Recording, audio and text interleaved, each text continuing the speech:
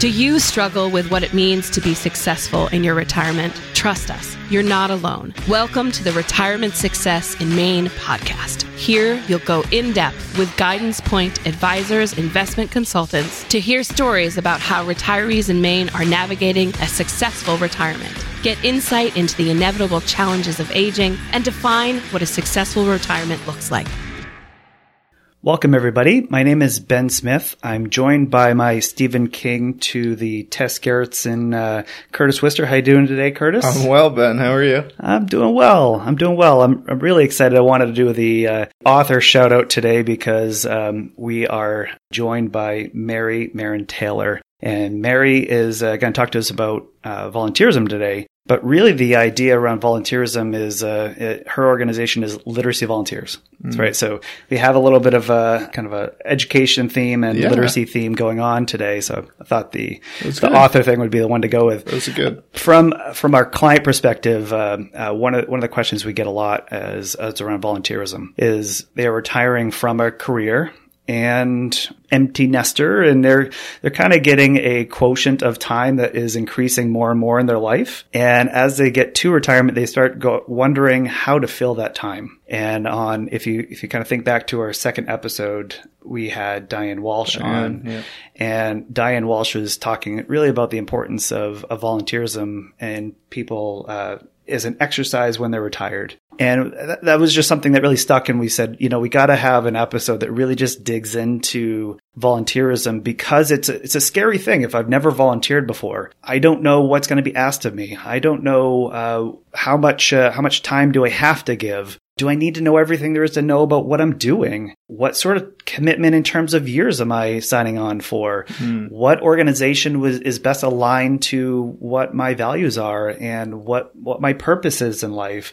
And again, we're a purpose-based podcast here. This is what we're trying to delve into a lot. So that's a lot of the premise we wanted to get in today with Mary. So Mary, appreciate you being here today. Welcome to Retirement Success in Maine. It's my pleasure. Thank you, Ben, for inviting me. Yeah. So we always kind of dig into the kind of question we get from people about, well, why did you ask this person on the show? So I always want to get the audience a feel for who you are. So maybe you could just give a little sense of your background, in terms of just kind of growing up and then academic experience too. Well, what led you to the point of being an executive director of Literacy Volunteers of Bangor today? Just give us that sense. I'm from Maine originally. I come from the St. John Valley, which is right up on the Canadian border. So it's a culturally diverse.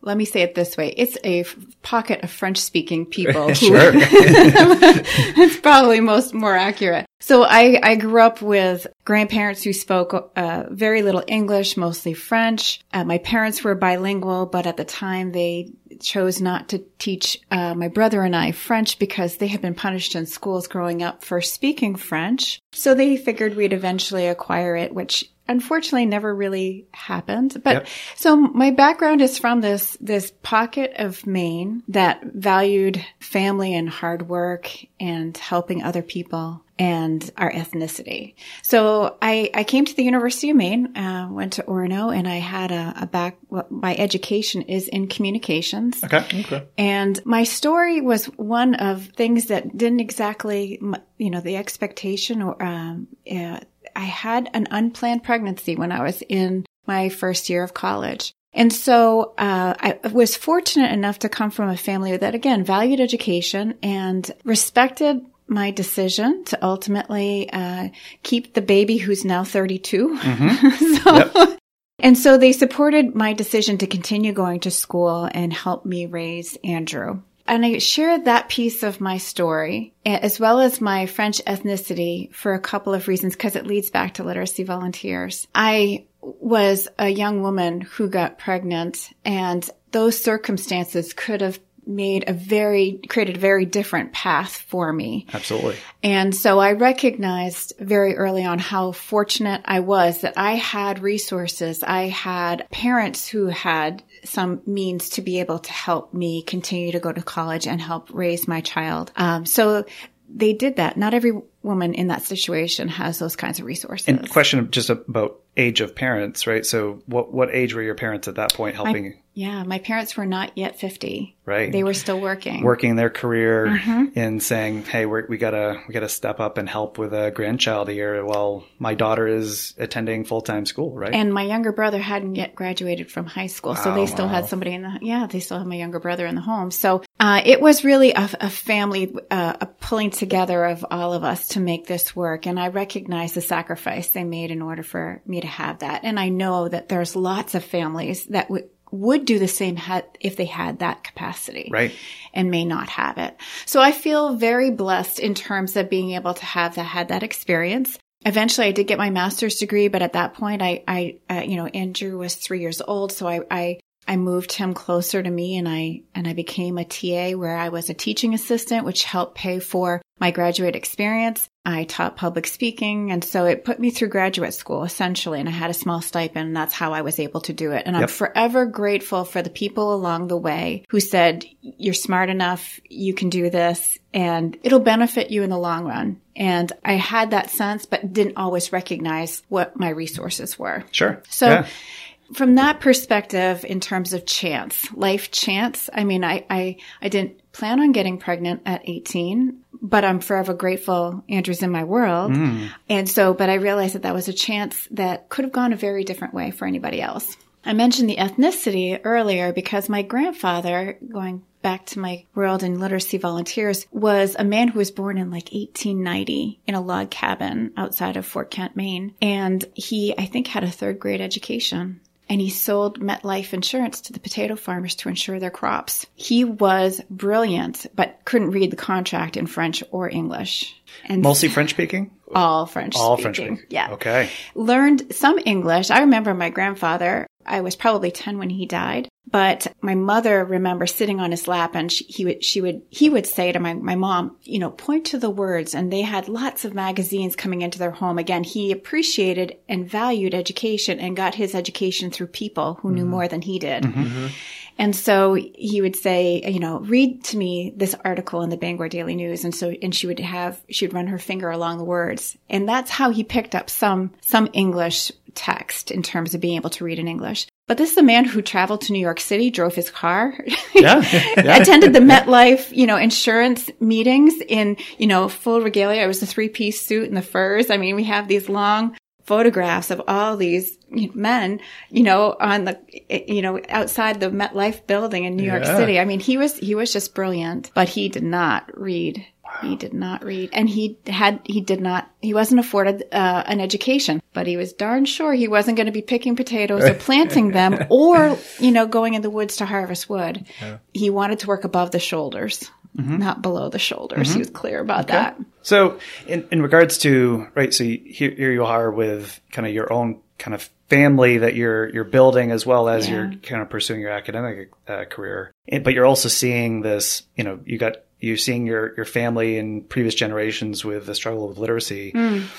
How do you kind of figure out that, hey, the literacy is the thing that's what you wanted to do, right? Because you could do anything if you got a communications and degree and you're doing public speaking and, obviously, which I think you look for now is all those things have really tied well together nicely for you. But how did you kind of find that, it's really tough, I think, in your 20s especially, maybe even to your 30s. And I know Diane Walsh had said that it took her until her 30s to even figure out what she wanted to do and kind of find that alignment to her values and her purpose. How did you kind of get from, again, you're ending your academic experience to, I eventually got to literacy volunteers?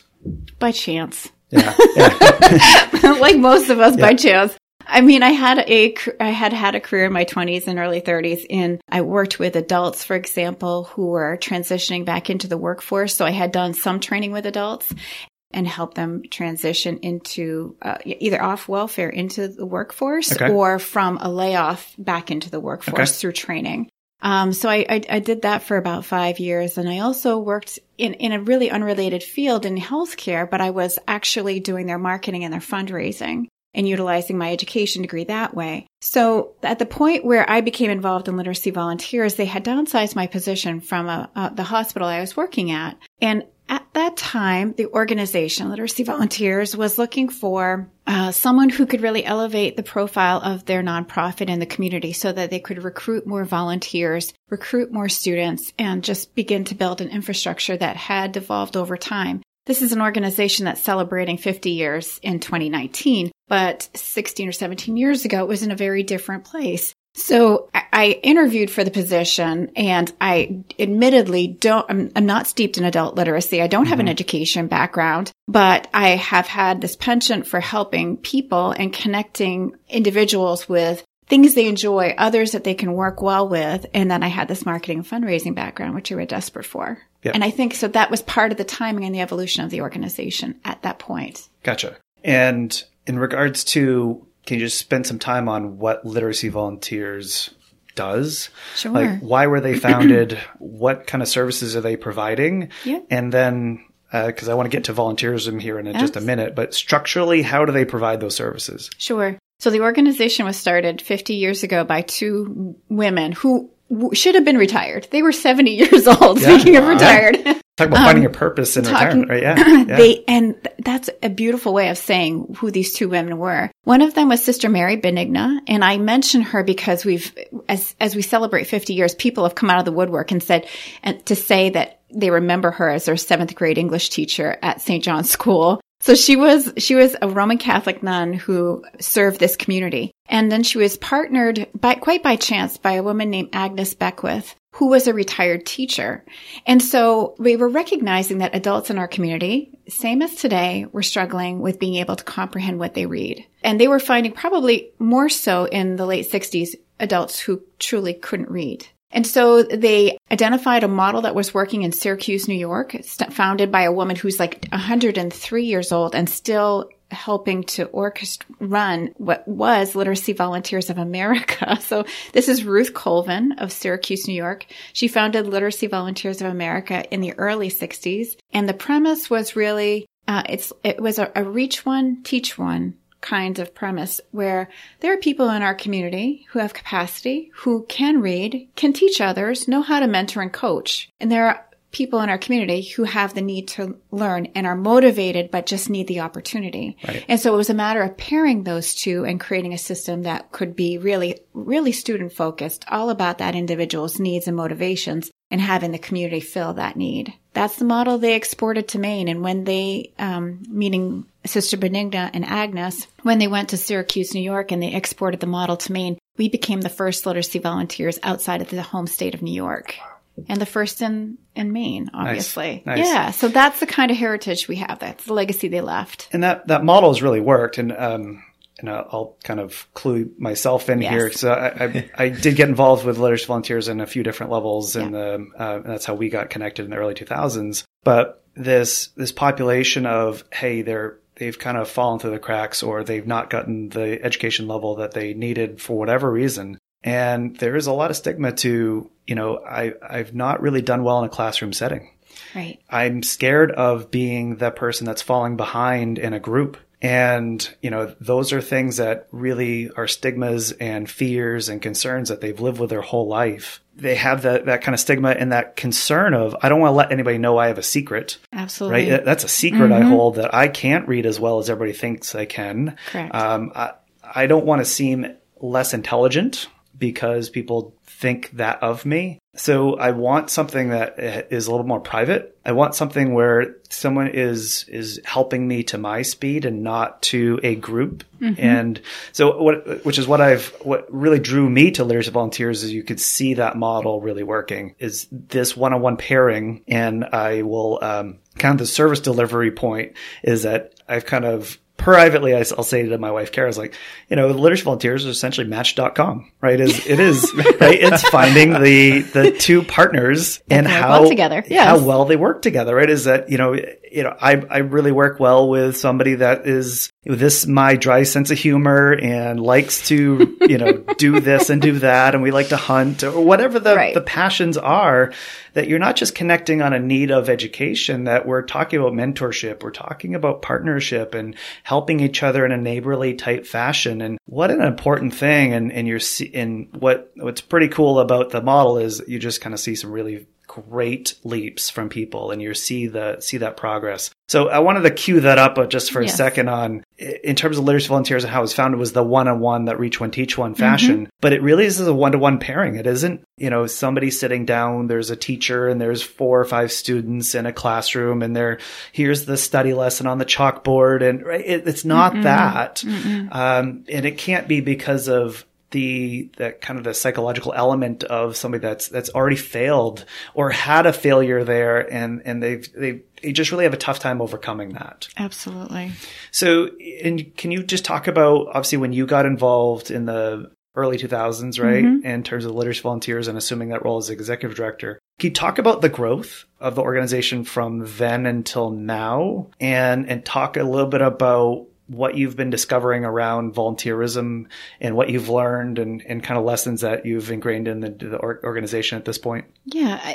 In the early 2000s, when I came on board, I was the only employee working with the adult population at that time. So, and there was a volunteer board of directors, but no one was able to say, here's where you find the policy manual. Here are the files and how to interpret the documents inside them. So it was really one where I had to kind of wade through a lot of information and kind of come to my own deductions, as well as reach out to others who were doing it across the state. So what I was able to glean was we had about 14 matches. So 14 students paired with an adult tutor. Today, we are serving 375 adults. Wow. So it's a very different organization. By and large, the model of the one-on-one is primarily the focus. So it's one tutor, one student. We have some variations of that where we're reaching out, for example, with the Penobscot County Jail. And we're going in and doing some small group work with some of their incarcerated women. And so we're able to serve them that way in order to better prepare them for their exit and re-release back into the community, and hopefully not a re-entry again. We're trying to reduce recidivism by providing them some education and resources. So, but by and large, it's still that one-on-one model. And so we've gone from 14 to, 370. So I kind of think about customer service, right? And especially in the for-profit world, you start thinking about, hey, I have repeat customers, right? And kind of this, how do you're selling them something and they keep coming back and buying more or visiting you more. And in the nonprofit world is, the volunteers and the people and the learners, adult learners, or adult students or folks that are learning English as a secondary language, perhaps as well, that those populations are essentially coming back to you, and you go from 14 matches, which are, again, 28 people then, right? If it's one-to-one, to 350. Now you're supporting 700 people, right? With differing needs, differing wants, different kind of experiences that they're asking for, but you're providing an experience. Can you talk about, from a volunteerism side, again, if I'm retired and I'm thinking about kind of getting into or volunteering my time, what experience have you been finding that volunteers are looking for? And then describe then how has that grown because of that experience? By and large, we're meeting volunteers who want to make a difference. And they don't have to make a difference in terms of, helping thousands, hundreds, or dozens of people. They want to make a difference with one person. And in this particular model, this works beautifully. So we work with a lot of teachers. It's probably not a surprise. This is a helping profession. Sure. It's, it's a situation where if you are, for example, a retired teacher, you don't have to be a tutor. But when we do meet those retired teachers, they're coming to us and they're saying, I am haunted by that group of 25 students in my class, and I couldn't reach the one in the back. I can still see his face. I'm haunted by the fact that I couldn't reach him. And I'm here to meet him again. I want to make the difference with him. Right. And that's really gratifying when you don't have 24 other students to focus on, when you don't have standardized testing to teach to, when you are really all about the motivations of that one individual. That makes a tremendous difference for the bulk of our volunteers who end up tutoring. I mean, it's our number one job opening. There's no question there. Sure, yeah. There are other ways to serve any organization besides that core mission, because it all sort of feeds into it. But when we're talking about our tutors, they're coming to make that, they're coming to pay it forward. They've been given an experience in their world, in their life, and more often than not, they feel like there's a debt that they owe, and they want to give it back. So they're not after recognition. but they are after experience and they are after connections with people. And what we find is they create community in a very different way. Okay. Can you explain that a little bit? Like, what does it mean to create community in a different way? Obviously, in the state of Maine, and again, we like this, that we're localizing this, is I think Mainers think of ourselves as being pretty neighborly and helping each other out. And, when there's a need that we all try to rally around it, but we do tend to keep to ourselves too. Absolutely. Right? That we tend to wall each other off. And I think you hear that from, and I kind of led with the whole Stephen King thing here, but why is Stephen King here? Is he goes, well, don't get bothered, right? I can go watch a movie and I don't get thousands of people thronging to the Bangor Mall cinemas and to watch me watch a movie, yes, right? Yeah. There's that as well. We don't want to bother people too. So can you talk about this whole new sense of community then? So they're making a difference, or they're connecting with somebody that they maybe would never have connected with. Right. Even in this maybe 5 miles away or a mile away. Exactly. Can you talk about what happens there? So when you consider that the volunteers who come to us, most of them are coming from a middle class experience. Okay. All right. So there's that set of values and understanding of how the world works. Our students, if they're not good readers and they've been born and raised in the United States and went to school for some length of time and maybe even graduated from high school, but yet have difficulty with the written word, then there's baggage there, and they're probably more than half of the time living in poverty, because there is a strong correlation between low literacy and those who are having a difficult time supporting themselves and their families. It's just, and you can imagine, we all say education is key. Yep. Yeah. Correct. So there's that element. So there's social class that factors into it. We haven't talked a lot about it, but the other portion of our business at Literacy Volunteers is we serve immigrants. So if you've come from another country and you don't know how to speak English, obviously you may not know how to read it either. So we're helping you with language skills in general, along with culture and understanding systems that are unfamiliar to you because you grew up in Bangladesh. Right. And they do things differently in Russia too. So those again are differences that we're helping people navigate. So in the course of our daily interactions, we don't often seek people who are tremendously different from us. That's right. So we have a comfort level, we have a circle, and it's tight. And we're going to stay within that track. We're going to stay within that group of people. And so when we're pairing individuals, there's often a curiosity for the volunteer to say, okay, yep, I think I'd like to help somebody. I recognize it'll mean that this person has a very different life experience because they were raised in Guatemala, or because they never graduated from high school and, had to work in very different types of jobs than I've had to. But they're ultimately, through that, there is an understanding that begins to build that we're not very different. Sometimes there are stark differences where we say, okay, why would somebody act like that? Why would somebody make that decision? It's not one I would make. And then if you explore that, you'd say, well, because I was raised this way, or this is what I've come to know, or my experience says that that's not safe, or I'll be judged, whatever, it is. So that's the fascinating part. So we do a lot of work around culture. So, and I want to ask a question there, right? So if I'm volunteering to be a tutor, right? Because, I have that motivation I want to make a difference in someone's life, right? As I want to make not only just a difference, maybe a profound difference. And that's a really valuable use of my time. Again, I'm retired and this is something I'm really interested in. But, that person's from Guatemala. Or this person's from Bangladesh, or they're from China. Like, I don't speak Chinese. I don't speak Spanish. Most don't. Right. I don't know those cultures. Yes. Or also, here's somebody that is, experience they're below the poverty line. Right. And maybe they're having challenges that I've not even met or aware of or thought of before. And how am I the best resource to help them? Because I'm not the expert in this, and I came to you as literacy volunteers thinking about the reading experience, but there's so much there that I have to also deliver. And I'm scared, right? Because I'm scared. Can I even do this? Can you talk about, well, obviously that's not the first time someone's probably made that point. How do you as an organization support somebody to go from hey, I raised my hand. I'm raising my hand right now. I'm signing up for this challenge because I can see the impact it can have.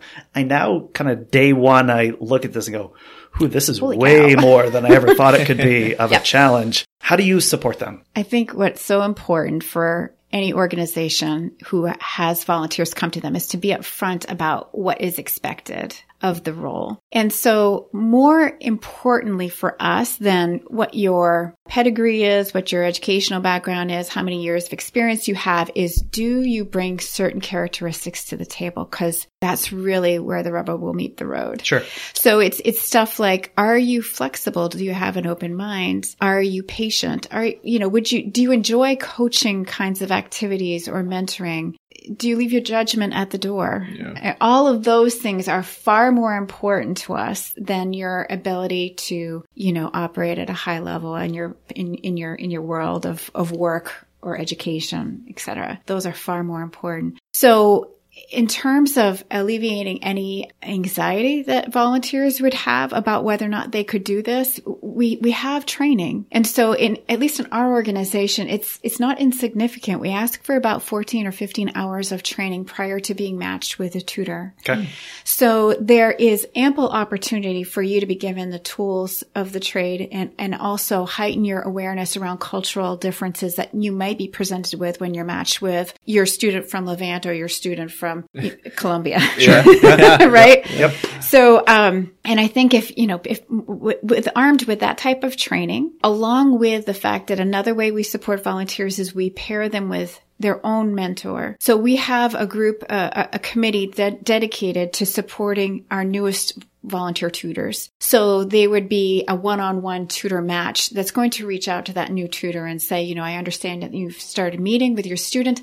I'm here for these types of things. Would you like to meet? Do you want me on speed dial, for that call in the evening? What do you need from me? But I'm here to serve you and help. Because I could see where, a lot of these pairings where I'm paired with somebody that, again, in a culture or a relationship that is very new to me in my whole life. And you're meeting in a safe place, right? So you're meeting on that, whether it be a library, you're meeting in certain locales, which are public. So everybody is safe there. But, here's a situation where somebody says, hey, I'm new to this country and I need to drive to my job because Maine's a very rural state. And to drive to earn income, I need a driver's license, which has maybe a written portion to it. Sure does. In addition to the road test. Right. So, but if I can't read, so here's something where here's a very real example. I need to drive. Here's a driver's test that I need to start preparing for, and not just memorizing an answer. I need to actually know what it's asking and what it means to be safe on the road. In those sorts of scenarios, is that something where they're coming to the peer tutor and saying, hey, what do you got around this, right? Or here's a need they're expressing to me, and they want to start here because I want to start where they are. Right. Not start where I want to teach them 7th grade, conjunctions and right. I got to do something that they're trying to meet as a demand. How do you kind of support these random things that are coming up to make sure that the students getting what they need and also the tutor is able to actually express it? So I would say that in addition to those tutor mentors and the training, we do have a curriculum library where we would have materials available for volunteers to borrow, for example. And we have a staff that is available to them to kind of navigate some of those initial questions. It becomes a little bit, people do become more reliant on their experience, become more confident in that they have this ability to do this. I mean, if you've raised teenagers, you're helping them navigate new systems all the time as they become adults. So these are things that you inherently do. And people do gain confidence through that. But we would have resources. We would have people on staff as well as individuals who are volunteering to support as well. So that's where I want to make sure that, again, the audience kind of has this as a point, right? Is if I'm volunteering, I'm going to a volunteer organization. There's lots of different sizes of organizations out there to be working with in terms of your volunteer time, right? So you could have very, very large organizations that you could be helping out, and there's specific roles there. And then also very small in I kind of have found in my experience, and I've done a lot of committee and board work with kind of my volunteer experience, is I think it needs to be large enough to have those resources there. so that I feel empowered that I know if I have a question or I need to make a decision or I'm having help, I need help in a certain area, that the organization's already kind of thought through all of these things. Because if it's so loose and everyone's doing whatever they want, and if, you're doing a one-on-one tutoring and this person's teaching it completely differently, it may be leaving a bad experience to that student that has overcome the stigma, even to step through this door today to sit down with me, and I don't provide a good experience because they're really not, again, you want people to be expressive in their personality and helping to match people, but they need to be providing a certain level of quality too, right? So I think there's this in the world of volunteerism is making sure that the place you're getting into, for me, that was always very important, that I'm stepping into a place that has a little bit of structure, and they've really taken it professionally and seriously about setting this up for success for the people that you're bringing in. I think for us, that sense of quality will go back to the matching process. So our staff gets to know those new volunteers as well as those students who have asked for help. And we do a significant intake with the student to know what kinds of barriers that are preventing them from being successful or have prevented them in the past. And we're spending time with those volunteers in training. And so we're, through conversation and group participation, discussions, et cetera, we're kind of getting a sense as to, who they might work best with, what kinds of tolerances they have, where their comforts are. And to the best of our ability, we're going to be pairing them and matching them with individuals who we think they'll be successful with, because at that point, there's such tremendous resources. The volunteer, because they've invested the time and they have the willingness to serve, and the student, because you're right, it may have taken them years to walk through the door or call us, right, because of the shame that comes with not being able to do something that inherently everybody does. Right. Right. Right. So we really honor both parties. And, while the matching process is not foolproof, we're dealing with humans. Yeah.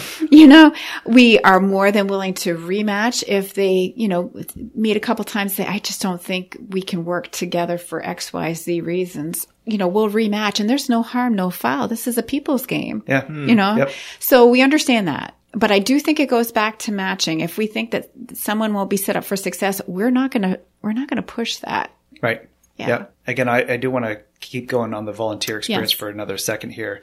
You talked about the need for retirees to really feel a profound difference, right? So they're making a difference in someone's life. Can you just talk about that theme over, since the early 2000s until now in your role, of how has that been the same for that new volunteer coming into the organization and saying, this is what I'm looking for. But is there anything that's changed there? Is there something where maybe you're seeing maybe there's an attention thing, or maybe there's other needs or things that you're seeing that they said, yeah, I want to make a difference, but also I want to feel something in addition to that. Has that happened? Well, this is going to be anecdotal. We talked a little bit about general, this. Right? Yeah, yes. Generalized. Yeah. I would say that, this is not a group of people. We're not a high profile nonprofit. So people don't necessarily come to us looking for a status symbol. Yeah, sure. I'm on the board of Literacy Volunteers of Bangor. It doesn't have the same cachet as a medical center, for example. Sure. Yeah. And I get that. And we're completely fine with that. So people who come to us tend to want to make a difference, and that hasn't changed. Okay. And everybody's motivated slightly differently, but I can tell you it's not the recognition, even though we do provide it.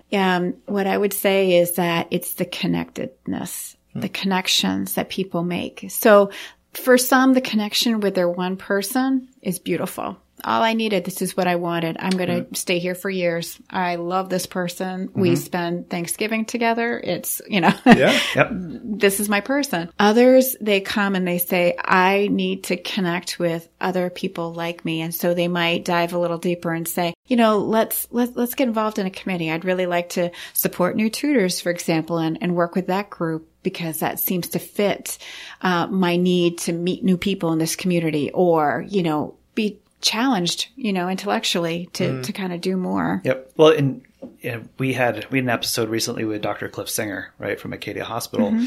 And one of the things we were talking about is, I think there's an assumption that mortality is a lot of the fear that people face in retirement. And it's really not. It's around dependency. Is that as we're aging, we're very scared of being more and more dependent on everybody. And so we don't want to be a burden. We don't want to kind of impose on other people. So, and especially in Maine, that's tough because of our geographic distances that we face.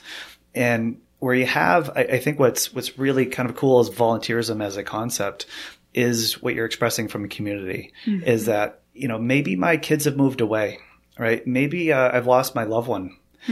All of these things that, you have family changes in your life and again, or my friends, I've moved away and they've moved to Florida, all these things. And you can see where your community that has been a part of you and your family as a community is maybe chipped away here or there. And you have to create new. And I have to create new, right? And here's where by also volunteering and plugging into a community, I can see where I have worth. I can see where I have a purpose. I can see where I'm making a difference, and I can actually see a difference. And I think that's the hard thing too with a lot of the soft skills that we have. Like whether it be I'm serving coffee at a coffee store or I'm selling an accounting service or whatever, is that you don't really see a change.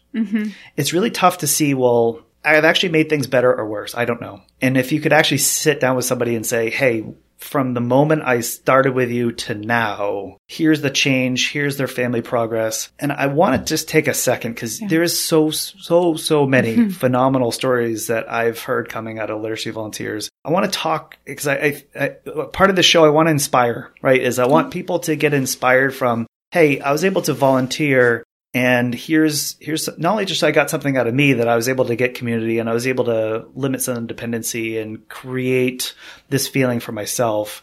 Can you just talk about some of the success stories, maybe just one or two, either side, whether it be English as a secondary language or the basic literacy side of ones that, for 3 to 5 minutes we can walk into? I'll use a story that I often tell, but it has the longevity factor. We've served Steve for about 15 years. He just recently moved away, and that's why we no longer serve him. But so he came on in 2004 when just about the time I did. Yep. And so this is a young man who had a family, and he worked 3 jobs. He worked a swing shift at a bakery. He delivered newspapers and slept a few hours and then cleaned offices. So he had 3 part-time jobs to kind of eke out a living, and described himself as a military brat who moved around a lot, and in the process of moving over and over again, just never quite caught up when he did that move. And so his reading level was at a 5th grade reading level, despite the fact that he had graduated from high school. He was pretty clear. And I always admired Steve for this. He always said, if I read better, I'd be able to get a better job, which would afford my family different opportunities. I'd be home with them more as well. So he made that leap, that connection, asked for a tutor, and sleep deprived Steve in a very short amount of time went from 5th grade reading level to 12th grade reading level. And then, continued with us and said, well, Mary, what can we do now? Do you think I'm done? And I'm like, Steve, you're calling the shots. It's your train. You're driving. Sure. And so he just identified different things. So at one point it was preparing for a different type of job.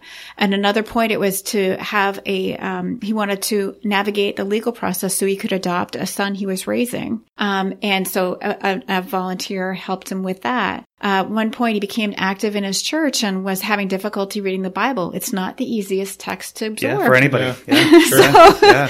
We had another tutor for that. He became a homeowner in the process. And so there's just so many things that Steve was able to do as a result of better reading. It really improved his whole world, his whole life. He became much more active with his children's education, learned how to advocate for his children in school, served on our board of directors and reminded everybody about really where this was at and what was important and how people factored in, how the people we serve factored in. So just did our organization an incredible service and was really proud to be able to give it back. And I'm thinking of another story and one volunteer, his name is Phil. Yes. And I would just love for you to talk about Phil's arc in terms of you knowing Phil as a volunteer and his tutoring experience. Phil's probably been around as long as Steve has. So I think I met Phil in 2004. Yep. He's an English language tutor. He was a retired professor from the University of Maine, and he remains active today. So he was retired when you met him, is that right? He was retired when we met him. I think he's in his mid-80s today. Yep. Oh. Yeah, and so he, by a long shot, he's served more students over the course of the 16, 15 years that he's been with us than anybody else. And he is a little different in that he likes to be challenged by more than one student at a time. So he doesn't teach them together. He teaches them separately, but has several at once. Yep. And so he has done that for years. And recently, his English language student moved back to her home country. And so he lost her and he was like, okay. And we got calls from Phil daily. Like, do you have anybody else? Have you met another student? Is there anybody I can work with? I mean, it was so clear that he valued time where he was making a difference with an individual. Yes. And so that is Phil over time.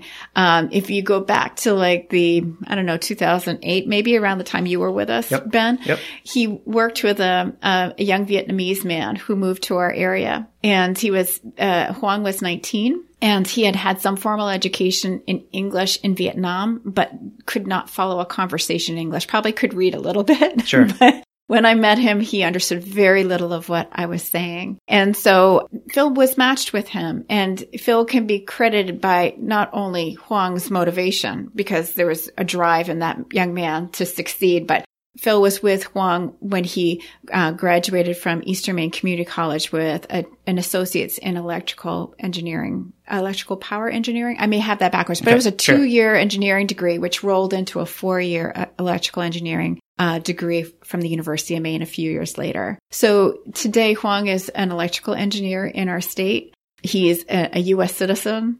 He has served on another board of directors for literacy volunteers in the area he lives. He and his wife are just living the American dream with their 5-year-old who reads really well. Nice. But he's always quick to credit the organization, and he still is in touch with Phil. What's pretty powerful about those stories, right, is it's breaking a cycle. Yes. Right? It's that there's cycles that just repeat, and we have like low literacy skills, and then and one of the things that I learned when I was there was, you get your literacy levels from your mother's side, right? So whatever, educational attainment that she has achieved is essentially what generally gets passed down. Yes. Yeah. So it's a high correlation there.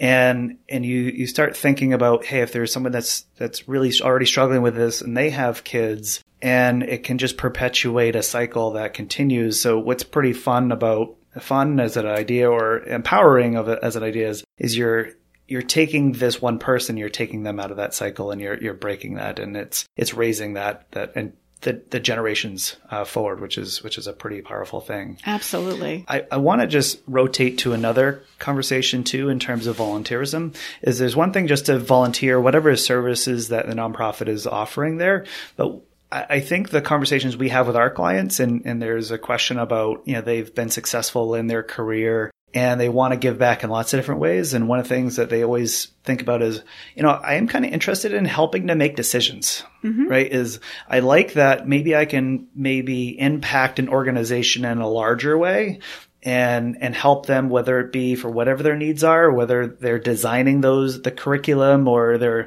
helping with fundraising. And that's usually probably the least popular one that people probably get asked, but way to sell it. Yes. But you should do it, everybody. You should do it. So there's lots of different needs of an organization, and committees and boards as governing and active parties help the organization and help to kind of shape staffing and structure and all that. We get the question a lot from our population of, hey, I've never been on a committee before, right? I've been so focused in on my family, so focused in on my career. I've never been on a committee. I've never been on a board. Isn't a board for people that are very stuffy and the Monopoly monocle and all those people, right? The top hats, isn't that them? And that's not me.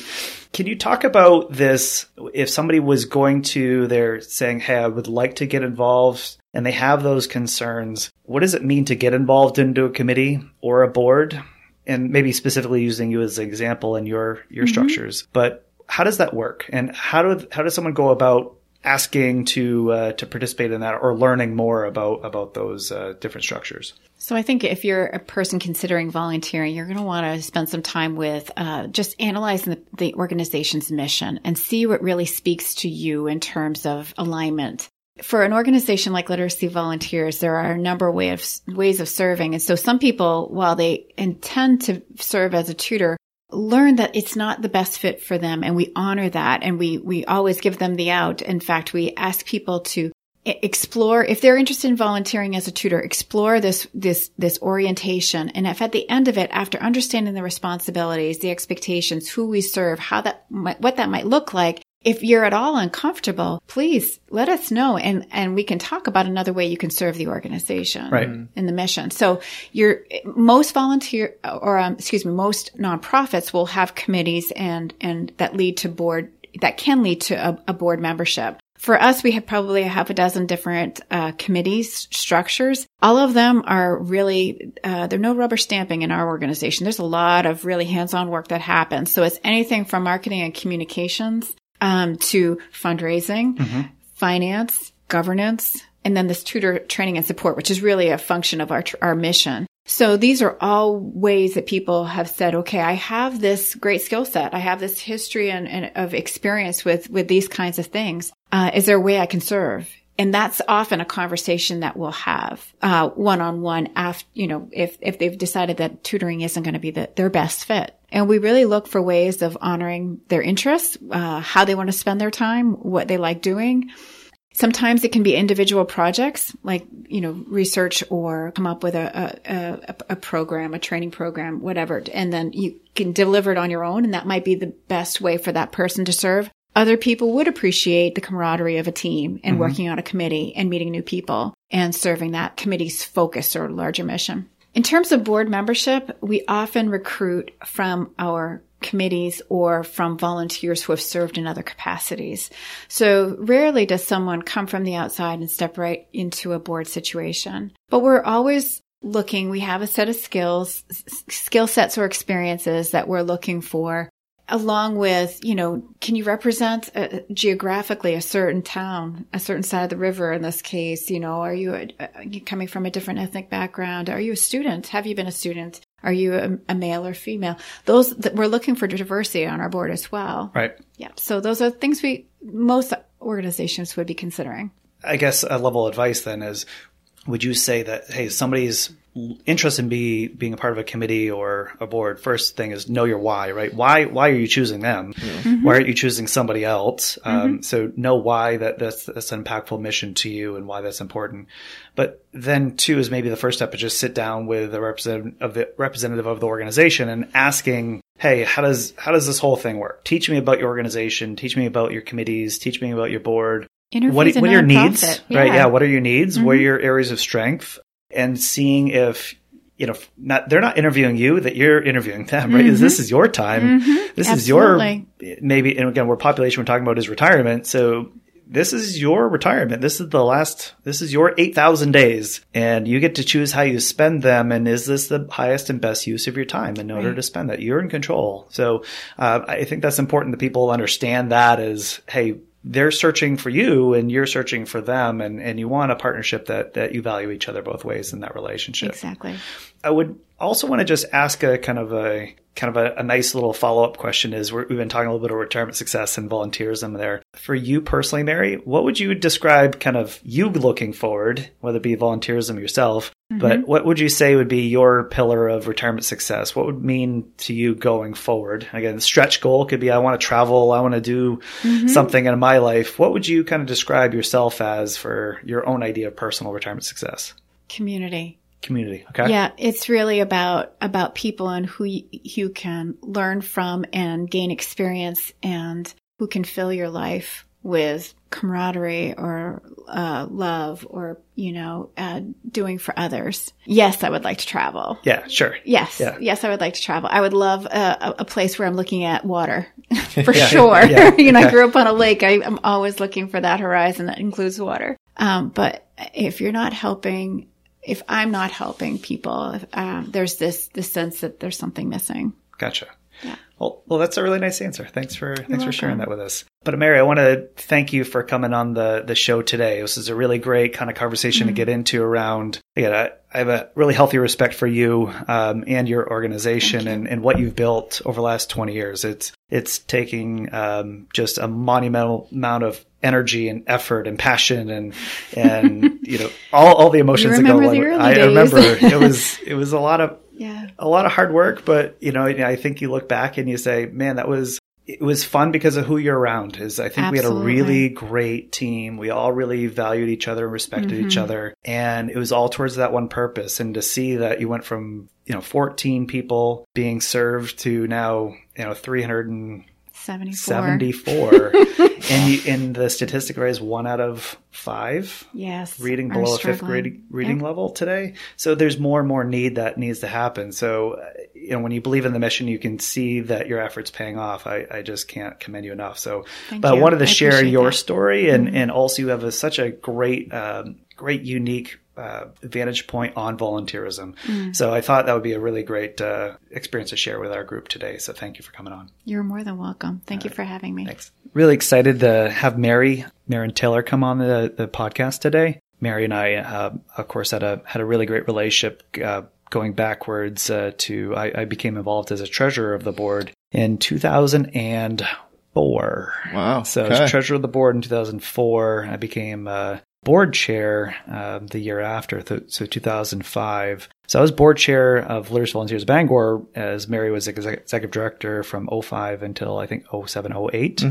So she and I worked really closely together. And one of the things as we were talking about this podcast and volunteerism is she has, I don't know, I've kind of seen enough of the executive director roles over time. And man, what a hard job to be able to support tutors and volunteers and people that are trying to get into help with your mission as you're trying to find people that have a need, right? So she did a lot of queue management there of, hey, I got to, I don't want to have too many students that I don't have enough tutors for and people get discouraged and opt out of needing help. Or I don't want to have so many tutors that I don't have any people for them to actually help and they get disenfranchised and leave. Right. So it's again, match.com and use that because you have to have the same number of matches both sides. And from Mary's side is you have to really understand your motivations of the people. And that's why volunteerism was kind of an area I wanted her to speak on with us today. But one thing I wanted to, as a takeaway, obviously we got into Literacy Volunteers, we got into Mary, and just hearing about the experience of being a volunteer and then being on a committee and a board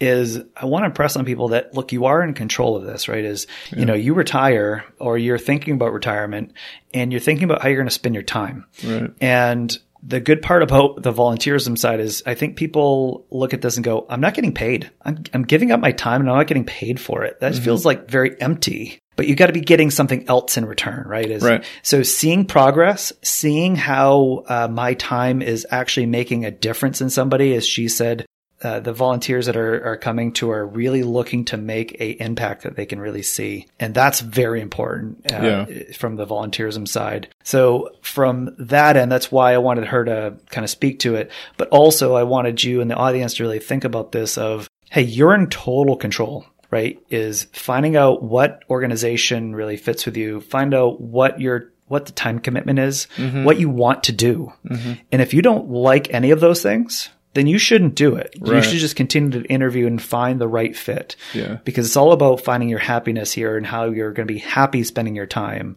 So that was, for me, that was my personal takeaway as I thought, I think she did a really great job expressing that. Yeah. And, Ben, you and I talked with Mary both, I think on air and off air about this is, obviously today's conversation was focused around Mary's organization.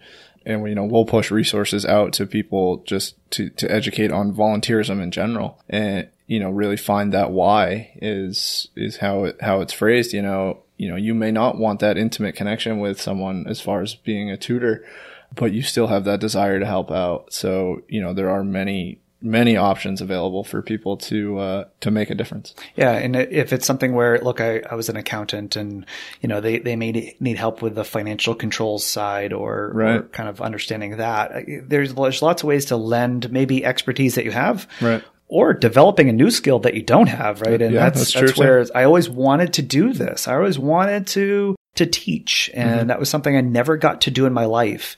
And so maybe that's why Literacy Volunteers was the thing. But maybe it's something like I always wanted to help out with the NICU, right? Babies that were born premature. And that's an area that I'm passionate about because my kid had that experience or whatever, right? Is to figure out, well, how do you spend your time? And that's where, from that end, well, again, as you said, we'll have resources. I know Maine Association of Nonprofits is a kind of a collective group where you can go and they have some really great training and curriculum resources, but also helping you to find what nonprofits there are in the state of Maine. What do they do? Who to contact? And I think those are, so we'll have a few resources like that in our blog, and you can go to blog.guidancepointllc.com/9. So you can go there and to find out more information. So any other takeaways for you, Chris? Just kind of real quick before we wrap up. One piece that really stuck out to me is, going into this conversation, I was trying to picture myself, supporting it or volunteering at an organization like this. And, the anxiety, if you will, of the pressure of being a good teacher to someone. And then the added element that we talked about with Mary is, they deal with people who may not even be from here. Right. And it was something that I completely dismissed in my thoughts about it. And it's just a whole nother element. And it just really, makes me appreciate even more than I already did, what these people are doing, because it's not me teaching my neighbor something who I'm comfortable, it's the comfortability of it is, I'm dealing. Maine's a very homogenous state. For better or worse, that's what we are. But, I think if you were in New York City, this would be a very natural thing for you to be seeing other cultures all the time and interacting with that. And it's just something where, we have a few of our urban centers, if you can call them urban centers in Maine, but a few of them have some more cultural diversity to them. And then you have more rural areas that don't. And again, that might be something that draws you or not. And I thought that's kind of an interesting take is, hey, this is a way to plug into a community that I always wanted to, or whatever. But and then it's a learning experience, for the tutor themselves as well. And anecdotally, I will say Literacy Volunteers has like the best cultural potluck that I've ever seen. It is like the best food you will ever eat at their annual meeting, because everybody just cooks their native cultural food, and it is awesome. It is very good. Well, thank you all for tuning in for today. Appreciate everybody's time and attention. And again, volunteerism is a question that we get a lot about, and how to go about it right for me. And I think that's a pretty important thing that we wanted to investigate with you today. So appreciate tuning in, and we'll catch you next time. Ladies and gentlemen, you've just listened to an information-filled episode of the Retirement Success in Maine podcast. While this show is about finding more ways to improve your retirement happiness, Guidance Point Advisors' mission is to help our clients create a fulfilling retirement. We do financial planning so that people can enjoy retirement and align their monetary resources to their goals. If you're wondering about your own personal success, we invite you to reach out to us to schedule a 45-minute listening session. Our advisors will have a conversation with you about your goals, your frustrations, and your problems. Make sure you check out Guidance Point Advisors on our blog, Facebook, and LinkedIn. And you can always check out more episodes of this podcast on iTunes and Spotify. And of course, keep on finding your retirement success.